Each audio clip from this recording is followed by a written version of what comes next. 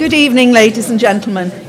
It's wonderful to see such a large audience for the first in this year's GTC lecture series. So I'm Denise Leavesley, the principal of Green Templeton College, and a warm welcome to you all, but particularly those of you who are new to Green Templeton College.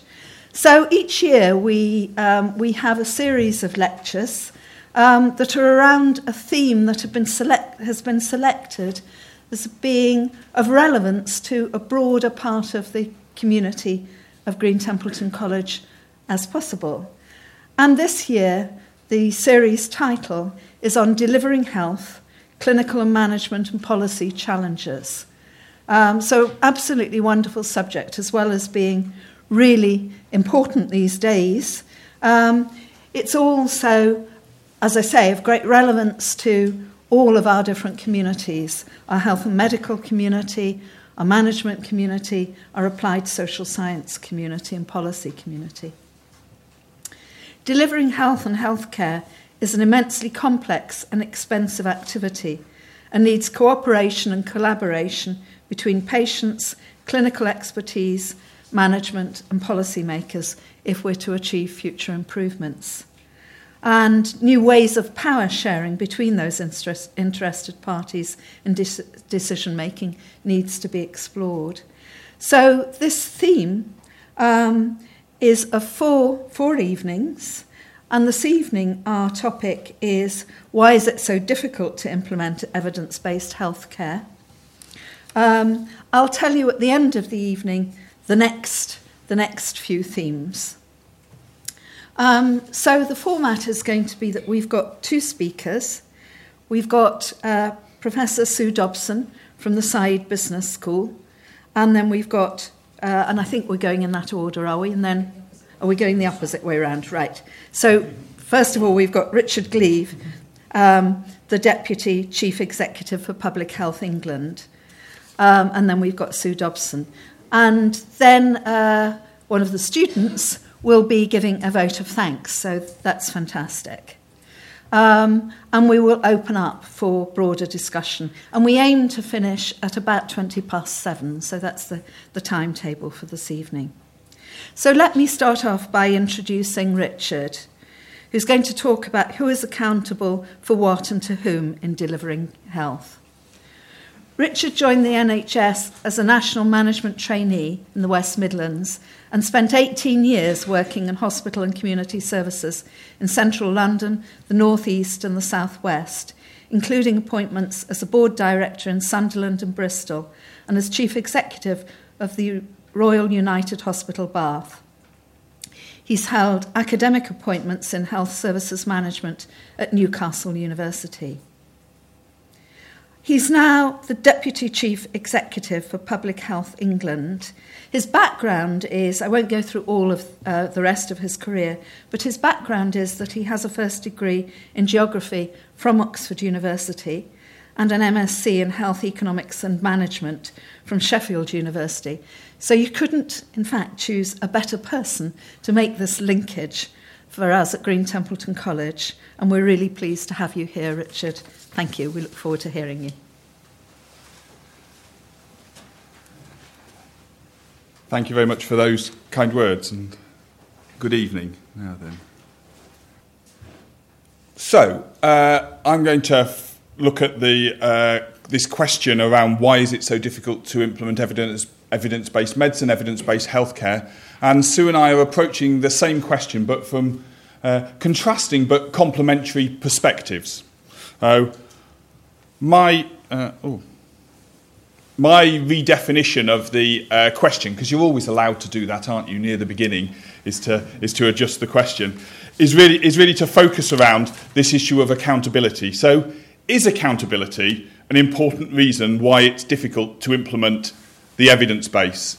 And I'm going to focus that around the area in which I work. I'm not a public health professional, but around the task of improving and protecting the public's health.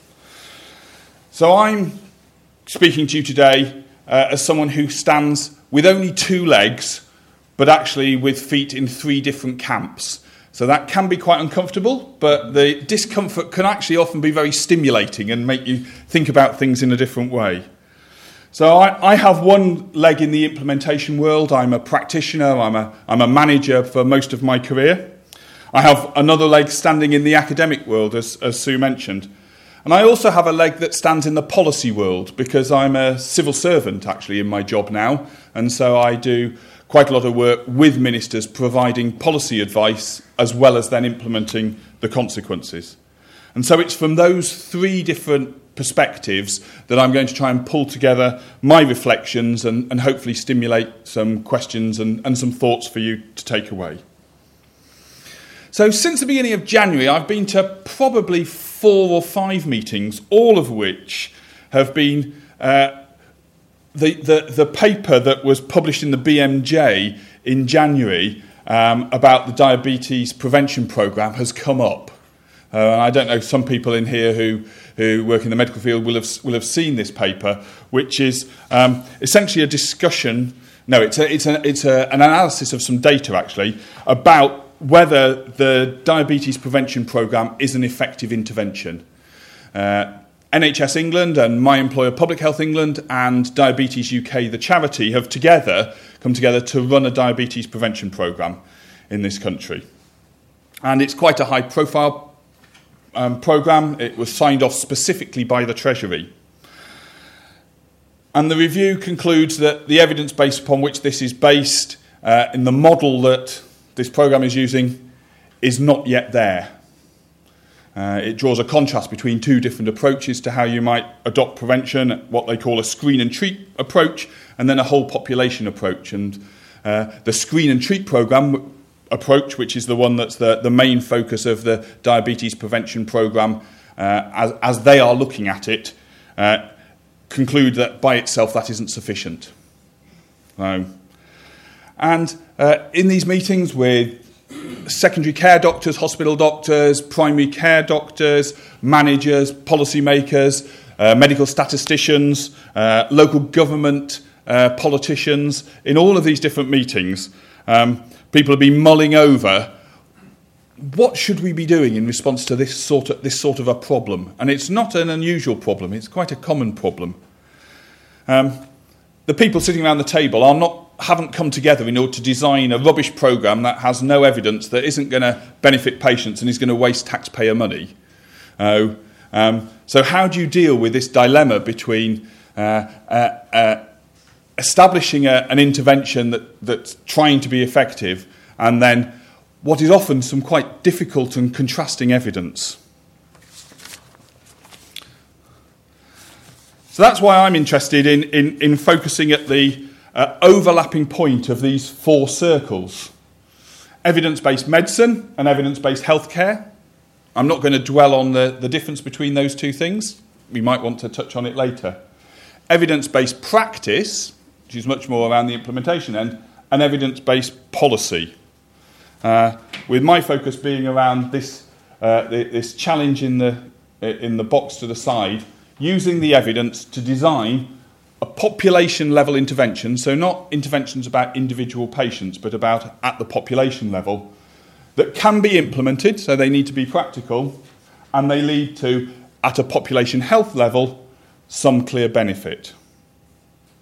So Trish Greenhaw, who's at the university here, has done a really interesting article, it's a few years old now, that talks about the difference between evidence-based policy and evidence-based medicine and healthcare, arguing that they're fundamentally different in the paradigms that they start from. With evidence-based medicine essentially based within the positivist, imperativist paradigm, evidence-based policy comes from a different school. Much more interpretivistic, addressing specifically issues about implementation and understanding the context within which things happen, and understanding the value laden of policy and what that actually means in practice and how we deal with people's perceptions and values about what we're trying to do. But for many people, the thing that sums it up, the little populist bit, you won't be surprised when I say who I'm going to quote now, that managed to capture this was Tony Blair, going back in time. And his phrase was, "What matters is what works." And that created a whole set of interest in evidence-based policy, but it created also that interface between evidence-based medicine and evidence-based policy. Of course, what doesn't work is just as important as what does work. But I'm going to explore this sort of an overlap. And I'm going to start by thinking a little bit about the evidence. And we could go into enormous detail here about the nature of the evidence. I'm going to just give you a few little vignettes that will try and capture that. And this report from the Academy of Medical Sciences, which came out in the autumn last year, I think we will judge that this has been a really helpful and important report in trying to stimulate the debate about what research we should be doing about the public's health for the next decade or so. It's quite a weighty document. And it talks about this new research paradigm that it suggests we need to adopt about the health of the public. And there's a specific recommendation in the report that relates to my employer and to some of the partner organisations that we work with, which is up there. And we've decided that report is going to that recommendation will appear prominently in our business plan for next year. This is a recommendation we want to pick up and run with and really try and pull it apart a bit just to test what sits behind what's quite a simple statement that it would be difficult to disagree with this. That's a different issue from putting it into practice and actually saying how are we going to commit resources, time, energy and effort in order to make this real.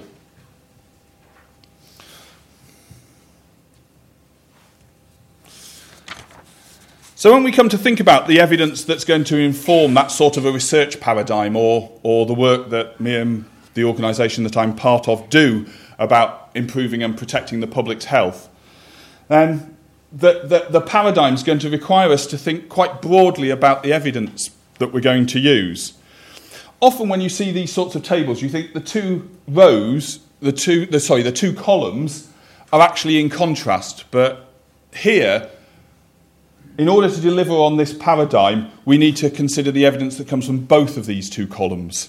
To focus exclusively on one is only going to lead to a partial understanding about the issue. And I'm going to just focus on the ones that I've highlighted there in yellow about the nature of the causes of the problem that we're trying to address.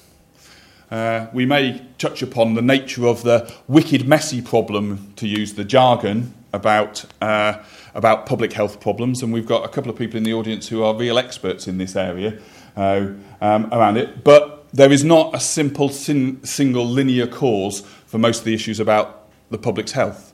But that doesn't mean we shouldn't be looking at things where possible in order to establish that, but it isn't sufficient. And that we have this model in evidence-based medicine that's very strong around cost-effectiveness now. And as you know, as Denise mentioned, I have an interest in health economics, and there's a substantive body of material about how we do cost-effectiveness analysis and how that's different from some of the other health economic analysis, cost-benefit analysis, cost-utility analysis, cost-efficiency analysis. But in the practical part of my job, most people just want to talk about the return on investment. So what's the relationship between cost-effectiveness and the return on investment? And then the timescale around the evidence. Often we're looking at things that we have collected data on, usually and ideally purposefully. We've set up a study in order to do this and looked at it, and then we have the results of that. But in many of the areas that I deal with in my day-to-day life and my colleagues deal with, we're actually talking about things that take such a long time in order to be clear about what the consequences are. We need to establish a different way of collecting that evidence and using that evidence. And that can be really quite fraught with problems, as I'm going to show around tobacco control. So just picking those three. The multi-causal approach. I'm reading the best thriller I've read for a long time. It stands up there with the girl with the dragon tattoo. And it's called Saving Gotham. It's not about Batman. It is the story of Mayor Bloomberg and Tom Frieden, who was his public health, who led the public health service in New York, and how they designed a population health level set of interventions across the city of New York. How they banned smoking in bars. If you go to New York, you know some of these things because they're part of the life that we now live. How they took on the retail industry around trans fats, how they had food labelling, a whole series of population health interventions. And it's a riveting read because the ups and the downs, the arguments with politicians, with members of the public, with sectors of industry, the disappointments when rulings go against them. It's an absolute fascinating and very entertaining book. It's written by the person who was Tom's deputy. Tom is now the director of the Centre for Disease Control, the CDC, in Atlanta. Moving on just to think a little bit about the cost effectiveness and the return on investment. So this is becoming better understood, and the link between the two is becoming more explicit. If we look at the work that the National Institute for Health and Clinical Excellence, NICE, have done, they now put out on their public health studies both their cost effectiveness analysis and their return on investment analysis.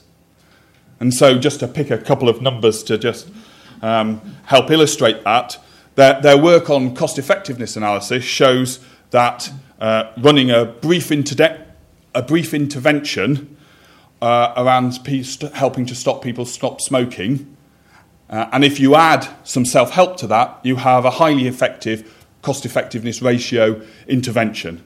It's better than if you do the brief intervention by itself. The numbers are sort of mind-bogglingly small when you think that we normally talk about some of these drugs having a £20,000 or £30,000 cost per QALY. Here we're talking about £370 cost per QALY. But at the same time, they've done a return on investment model based around the borough in Manchester about Bury. And that gives you then the length of the return that you have for every pound that you invest. Recognising that in Bury, the Director of Public Health and the local authority are going to be sitting there thinking, in our reducing budget, we need to know what is the point at which every additional pound we choose to spend on this area is going to lead to a financial payback. It's about 3 to 3.5 years is the level, as you can tell from the numbers that are there.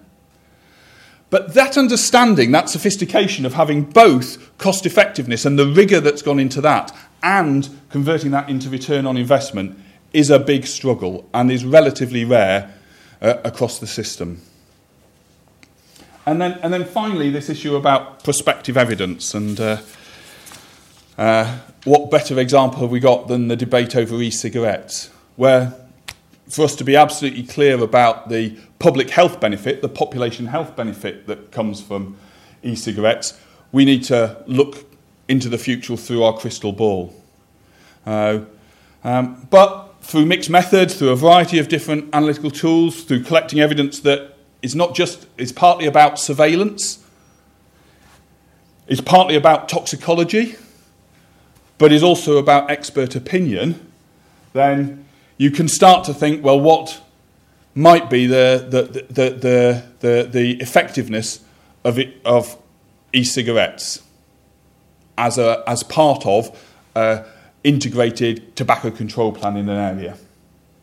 And you probably know that the report that Public Health England published concluded that any form of smoking is not what we should be promoting, but if you are going to smoke, then e-cigarettes are 95% safer than smoking conventional cigarettes. And then we have, just before Christmas, a report from the Surgeon General in the States. It gives a very different perspective on the evidence about the dangers of e-cigarettes as essentially a gateway for young people moving into other forms of addiction around it. And we have two bits of evidence hanging there, and the contrast, and we see these in quite a number of areas. There are probably some people in the room who are looking at the childhood flu vaccine, where again it's another example of where the UK and the US have got very different evidence bases, and we're dealing with that contradiction Is the explanation for this in the nature of the context? Is it the way in which the interventions have been designed and implemented? Is it because there's a methodological flaw in the studies? Or is it all of those things?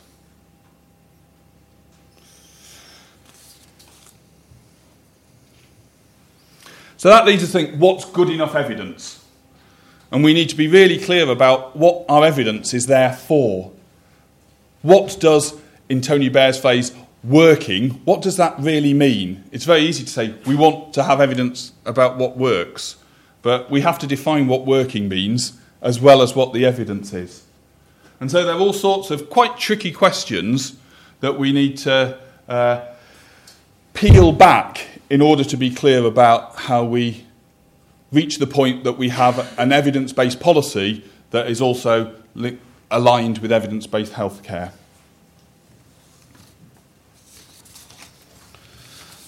I'm going to just reflect on that a little bit further by another area. And so I was, for 6 months last year, acting into another role, which meant I got very involved in the debate around what became the Childhood Obesity Plan. And I think all of us, whether we're clinicians or social scientists, will recognise the issue about what a complex issue obesity is and how there's so many different aspects of our life that play into in addressing what we call the obesity challenge, the obesity epidemic.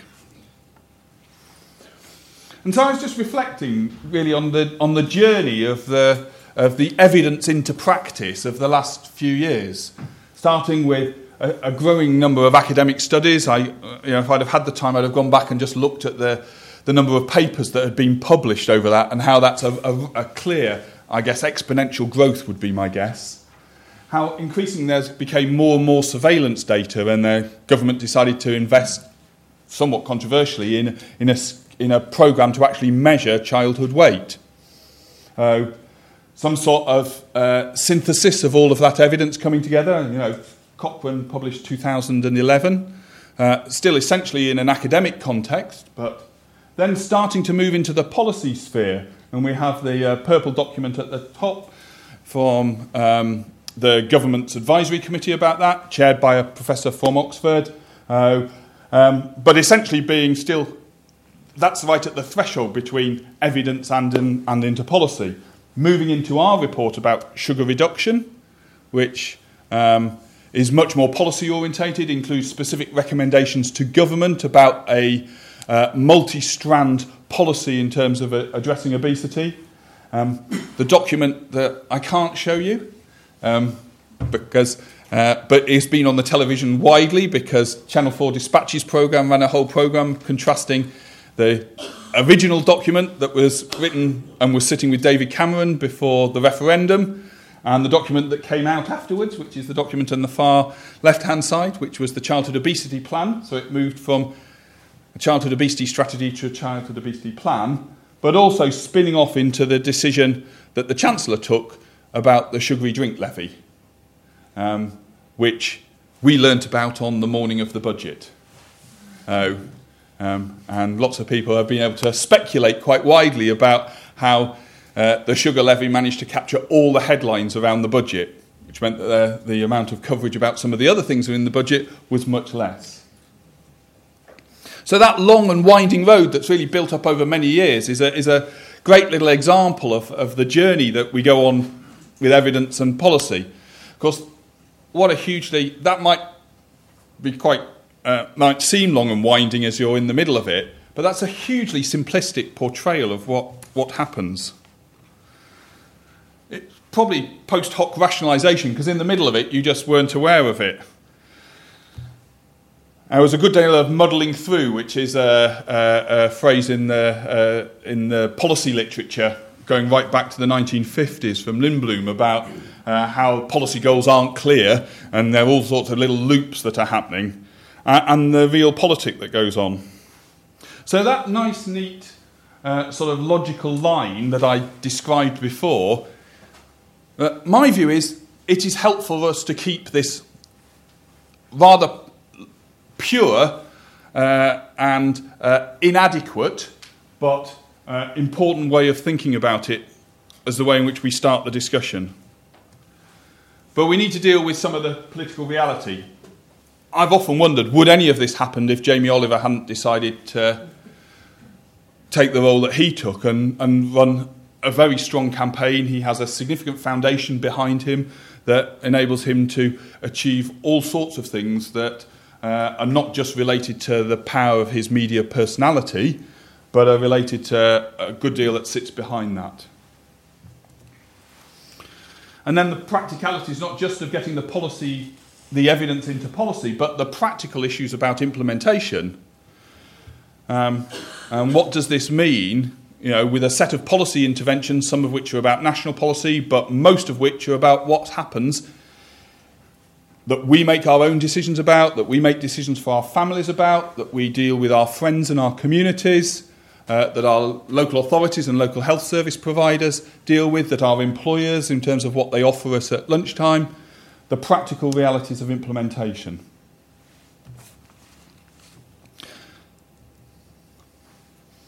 Just going to reflect on another example. As Denise said, I'm originally a geographer from Oxford. We have a Prime Minister who's a geographer from Oxford. So she will have had...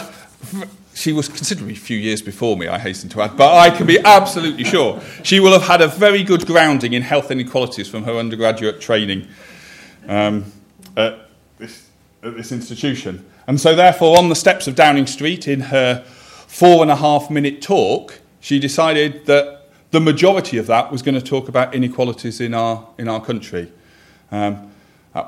Although the way in which she became Prime Minister was a unique set of events, she won't have made that speech lightly, and there will have been some very clear thought about what was behind it. What does that mean for policy? So we're in that middle stage now with a statement of political ambition and intent, but a lack of clarity about what that actually means.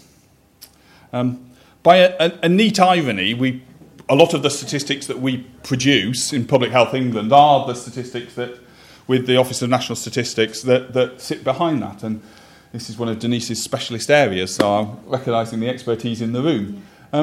But when we released our inequality figures, we actually have the Halford Mackinder Professor of Geography on our advisory committee, and he is quoted prominently in our press release.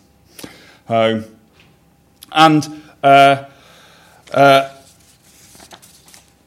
now starting to think through how can we think what are the evidence-based interventions. Well, that's not coming from nowhere, because there was a major report commissioned by the Labour government, published just a few months before the 2010 election, and its commission was about the evidence about addressing health inequalities.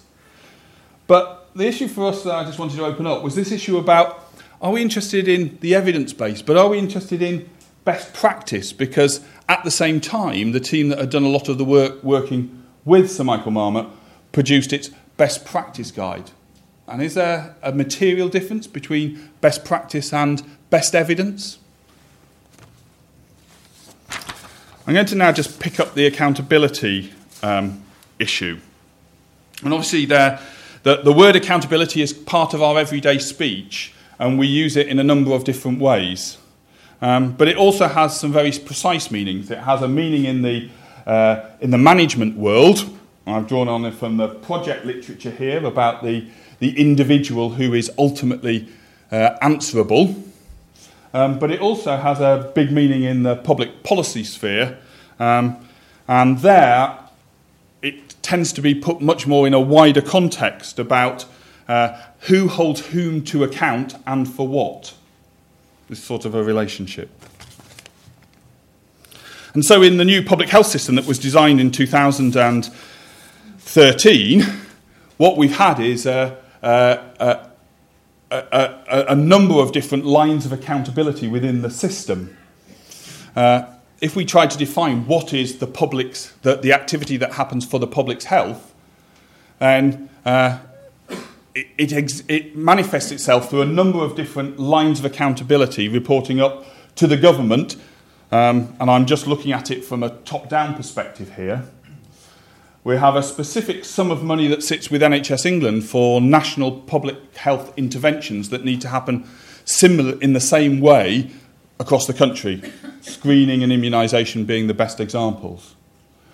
We have a lot of work that happens from the clinical commissioning groups, being the local commissioners of NHS services, but much of that is not explicit. It's difficult to know exactly what they do that is clear public health.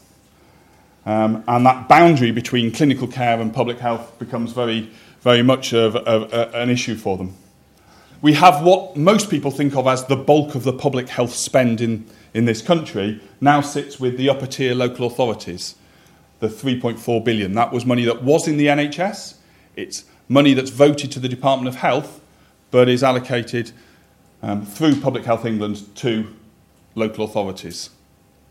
And then there's, I can quite safely say, is a tiny sum of money relative to the others that comes to my organisation to do what we do, a lot of which is about advice about the evidence, but also running a number of things that run through the whole system around information, data, and responding to emergencies. There's very little research about this system. David Hunter and Linda Marks up in Durham have got a grant, and I was part of a detailed presentation that they gave just before Christmas. It's essentially a description about some of the dynamics that's happening in that system. We've had a number of select committees that have done hearings into that and called for evidence and had a number of contributions to it. I think by and large they've been saying that whether you agree with the policy or not, the system has that you can track some things in this system that it was impossible to track in the previous system. We had no idea how much money was spent on public health before 2013. Now there is a clear set of sums of money and clear accountabilities for those, but the Hunter and Mark's work is clearly showing that there are some real problems about aligning the different components of that to give a cohesive picture. So when we think about the evidence and the public health system, we're left with this, at a simple level, at a high level, this contrast between speaking with independence and speaking to gain influence. Now, some people may not agree that these are contrasting issues that need to be balanced, and there may be some inherent tension between them. But the practical reality sometimes that I've experienced is that you need to be able to manage both of these two things simultaneously. And the government has obviously invested and wanted independent advice. I'm not talking about the NHS here, I'm talking just about public health. We've got 4 sources of independent advice, all created very explicitly and publicly by government. We have Public Health England, and I'll touch on us again in a minute. We have the Chief Medical Officer, a role by statute. We have joint committees, and we have the National Institute of Health and Clinical Excellence. The issue of our accountability is a one that's very topical. It was a big issue when we were created through debate in the House of Lords.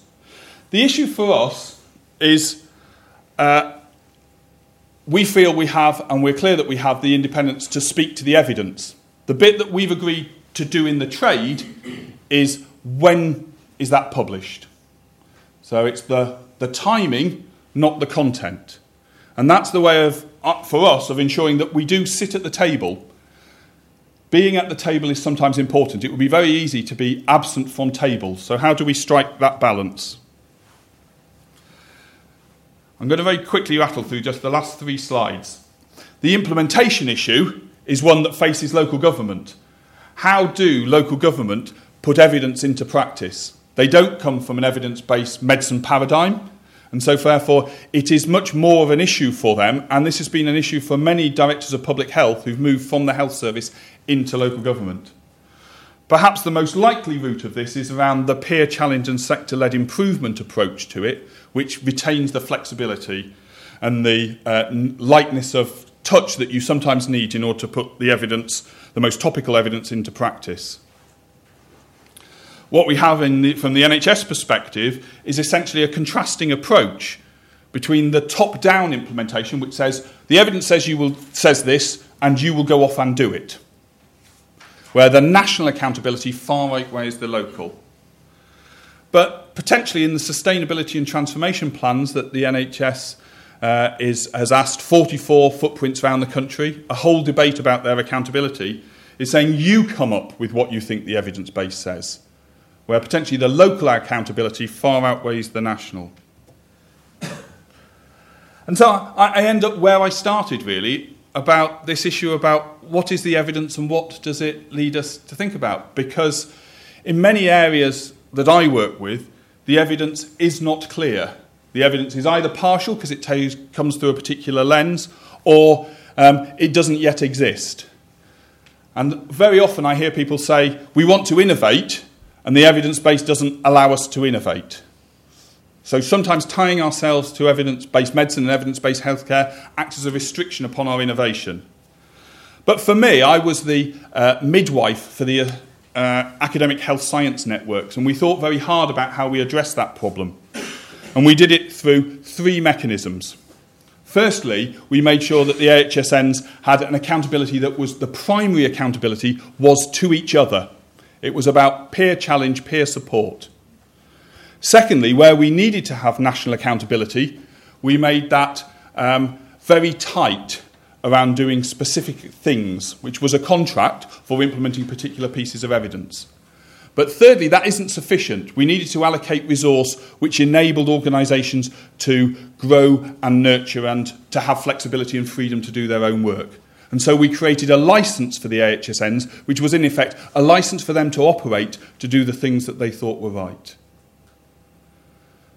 And so therefore, in order to strike this balance, my personal view is that we should be looking at ever-increasing ways of creating this horizontal accountability between peers as the best way of implementing evidence into practice. Thank you very much.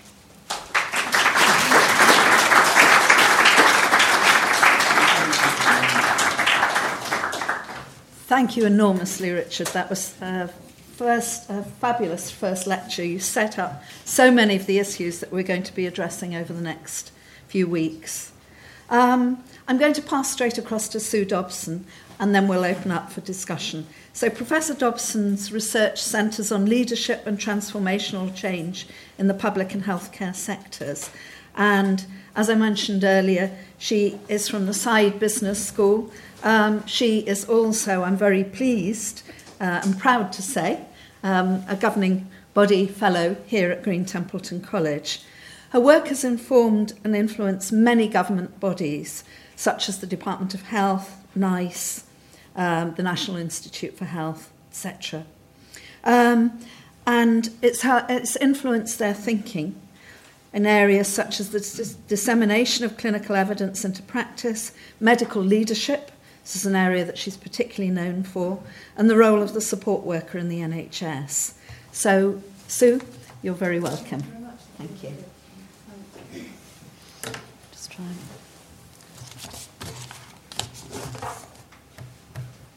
Right, Richard, are we okay?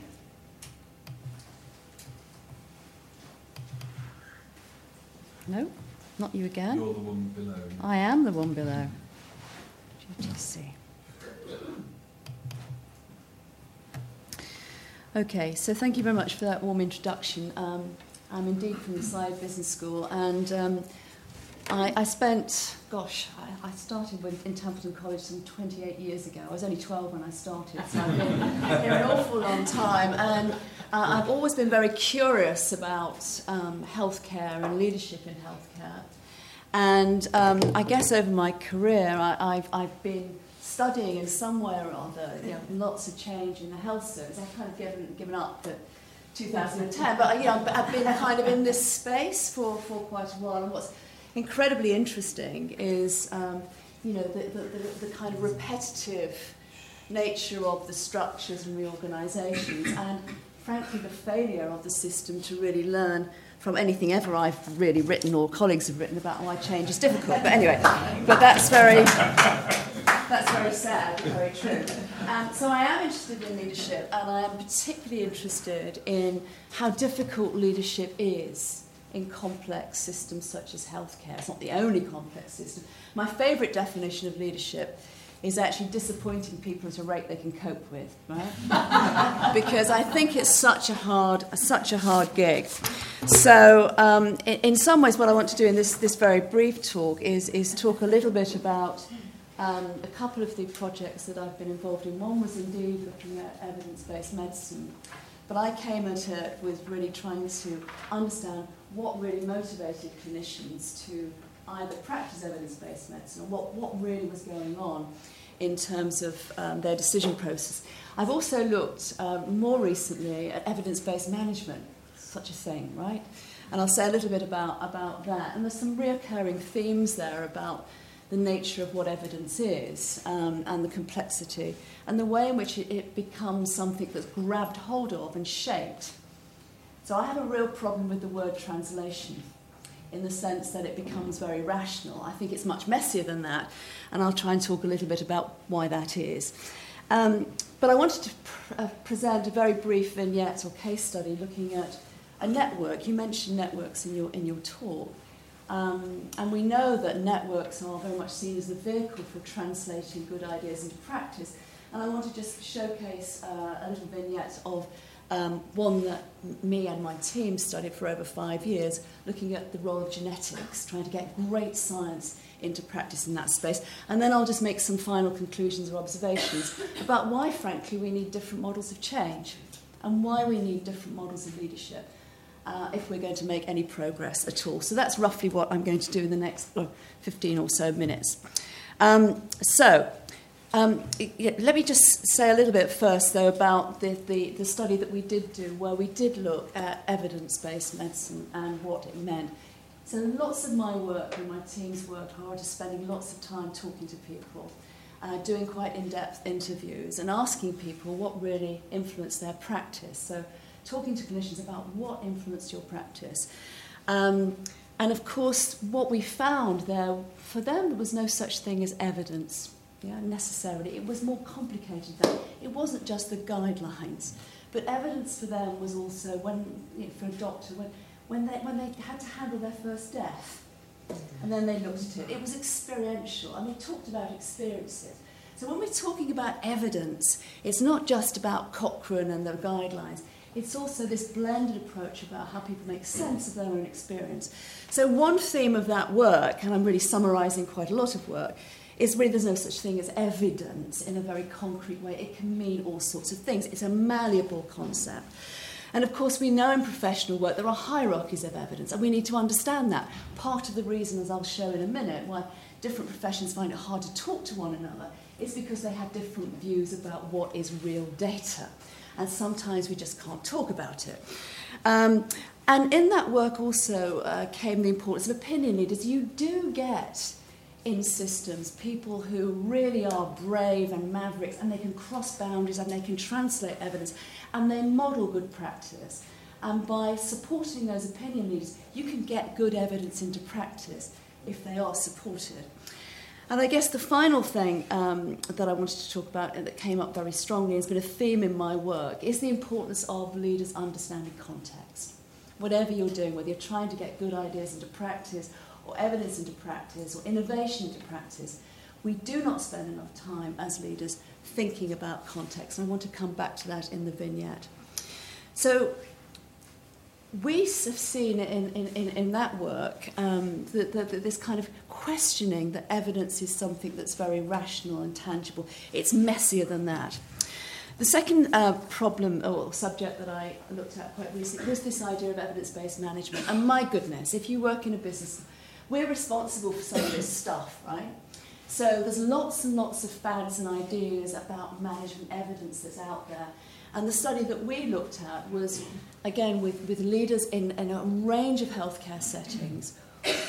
What was it that made them curious about evidence? What was it that made them curious about evidence? And what caused them to engage with the stuff that I might write or the Saïd Business School might produce? So kind of interesting there. One thing we found by asking questions about what kind of evidence they draw on, that you suddenly find that nobody reads any management stuff at all, actually. And the journals and all the stuff that we get measured for are not really very influential at all. In fact, it is, again, personal experience. And so the story here about why people grabbed a hold of some of these ideas was basically that they had a puzzle in a context, they wanted to solve it, they were brave enough to solve it, and they, again, grabbed hold of evidence and grabbed hold of bits of context and stitched together something that actually allowed them to implement it. So we came up with this idea that leaders and managers in this space don't translate evidence in a very rational way. In fact, they transpose it, they mould it, they look at context, they use context, they grab it, they mould it. So transposition for me is a better word for really representing this complex issue.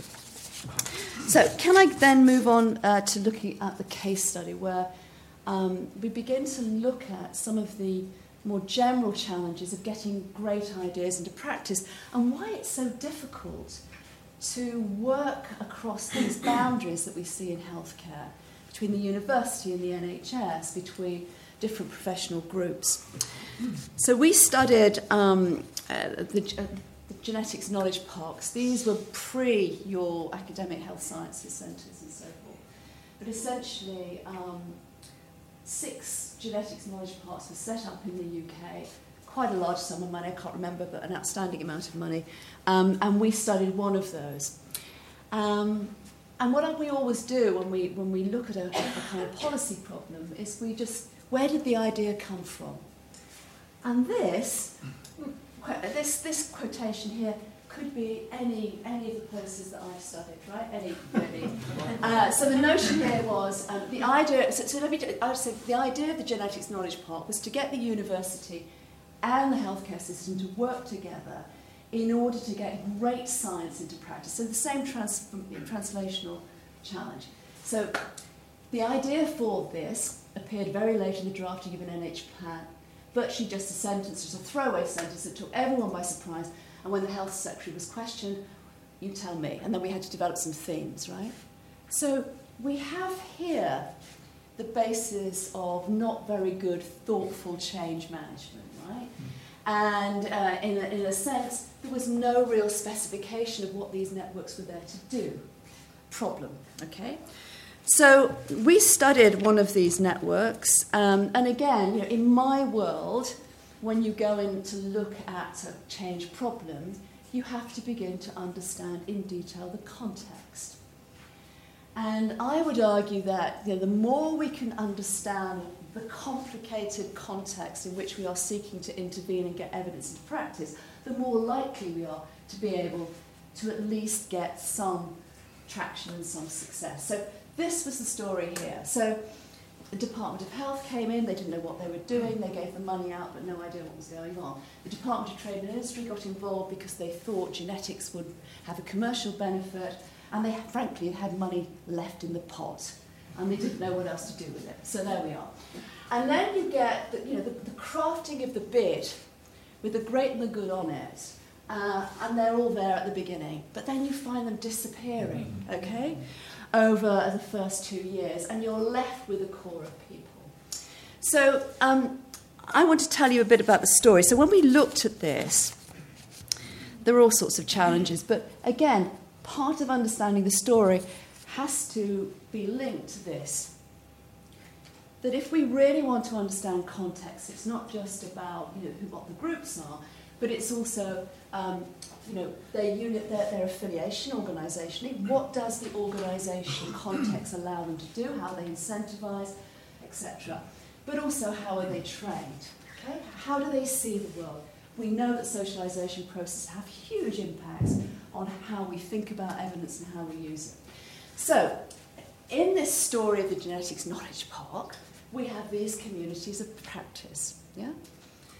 And each of whom have been trained in a different discipline, which shapes the way in which they think and feel and talk, etc.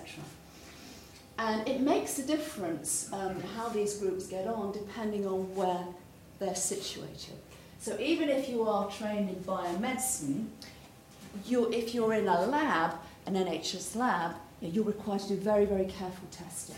If you run a research lab, you in a sense are looking for the papers to publish. So, let me tell you a little bit about the story. So, in the end, this is 6 years of work, right?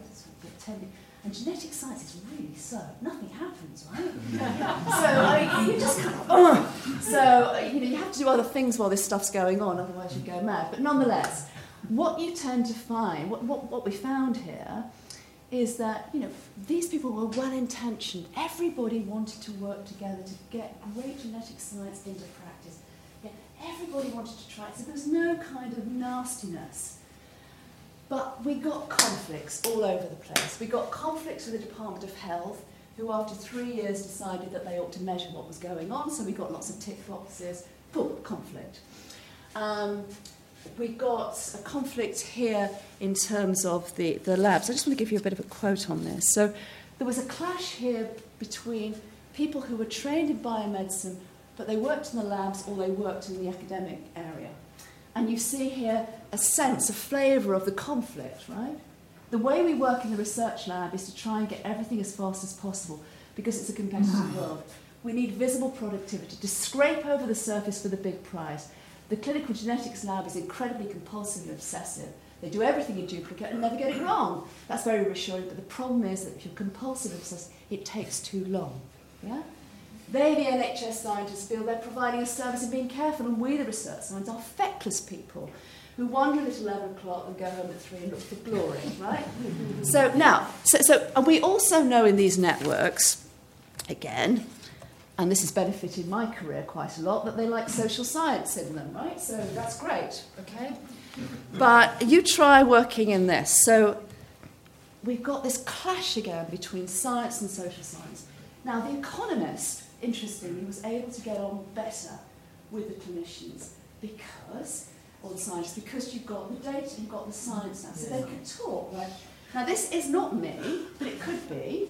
The sociologist's work is weird and of no benefit at all. Our world is very black and white, so when a sociologist talks to me about barriers, it doesn't mean much to me, the story of my life.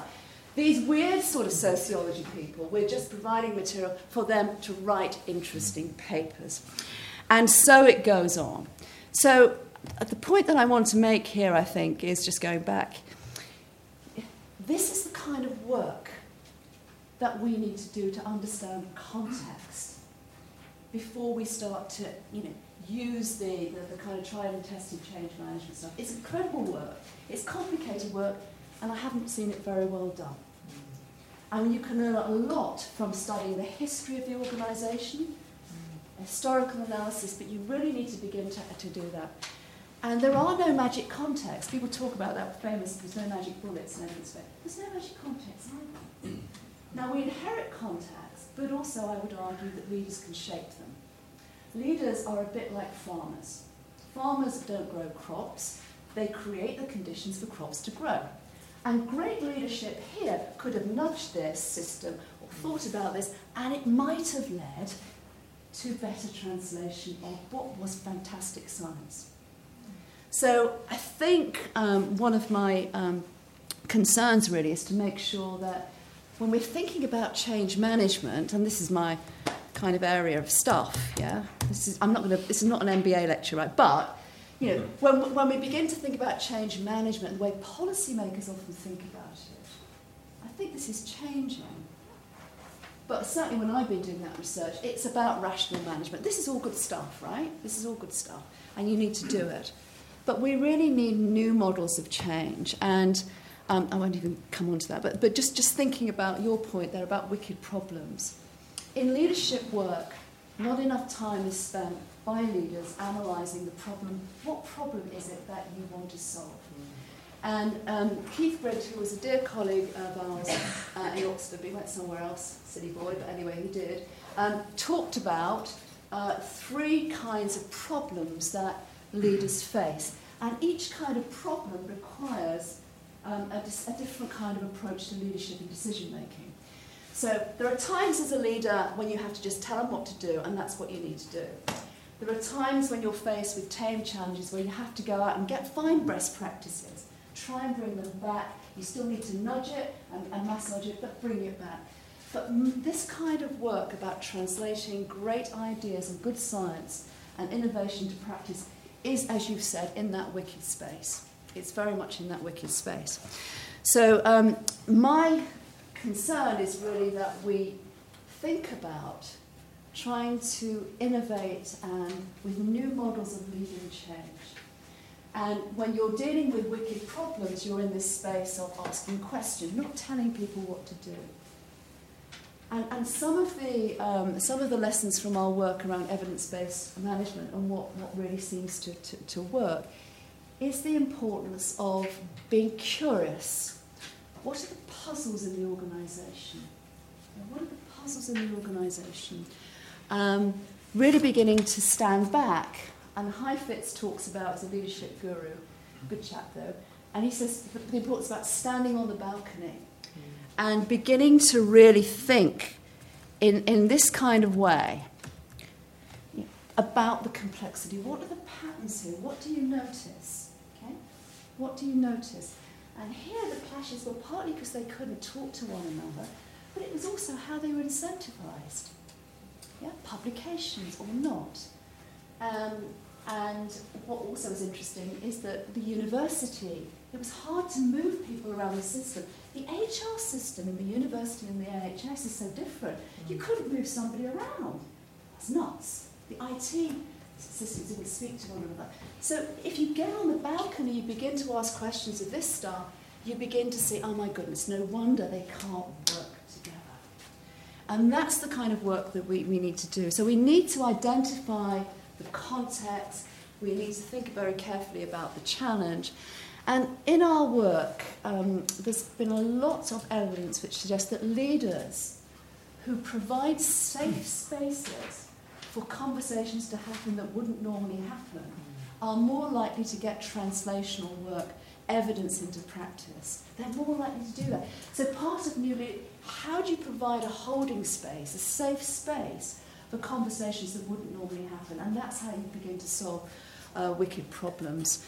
So I can give you a lecture on adaptive leadership, but I think the point here is we need to have time for questions, is really to make the point that we do need very different kinds of models of leadership and change, an appreciation of the complexity of context, and people are part of that, and groups are part of that, and how we nudge it. And if we can nudge the context a little bit more, we may be more likely to get fantastic evidence into practice.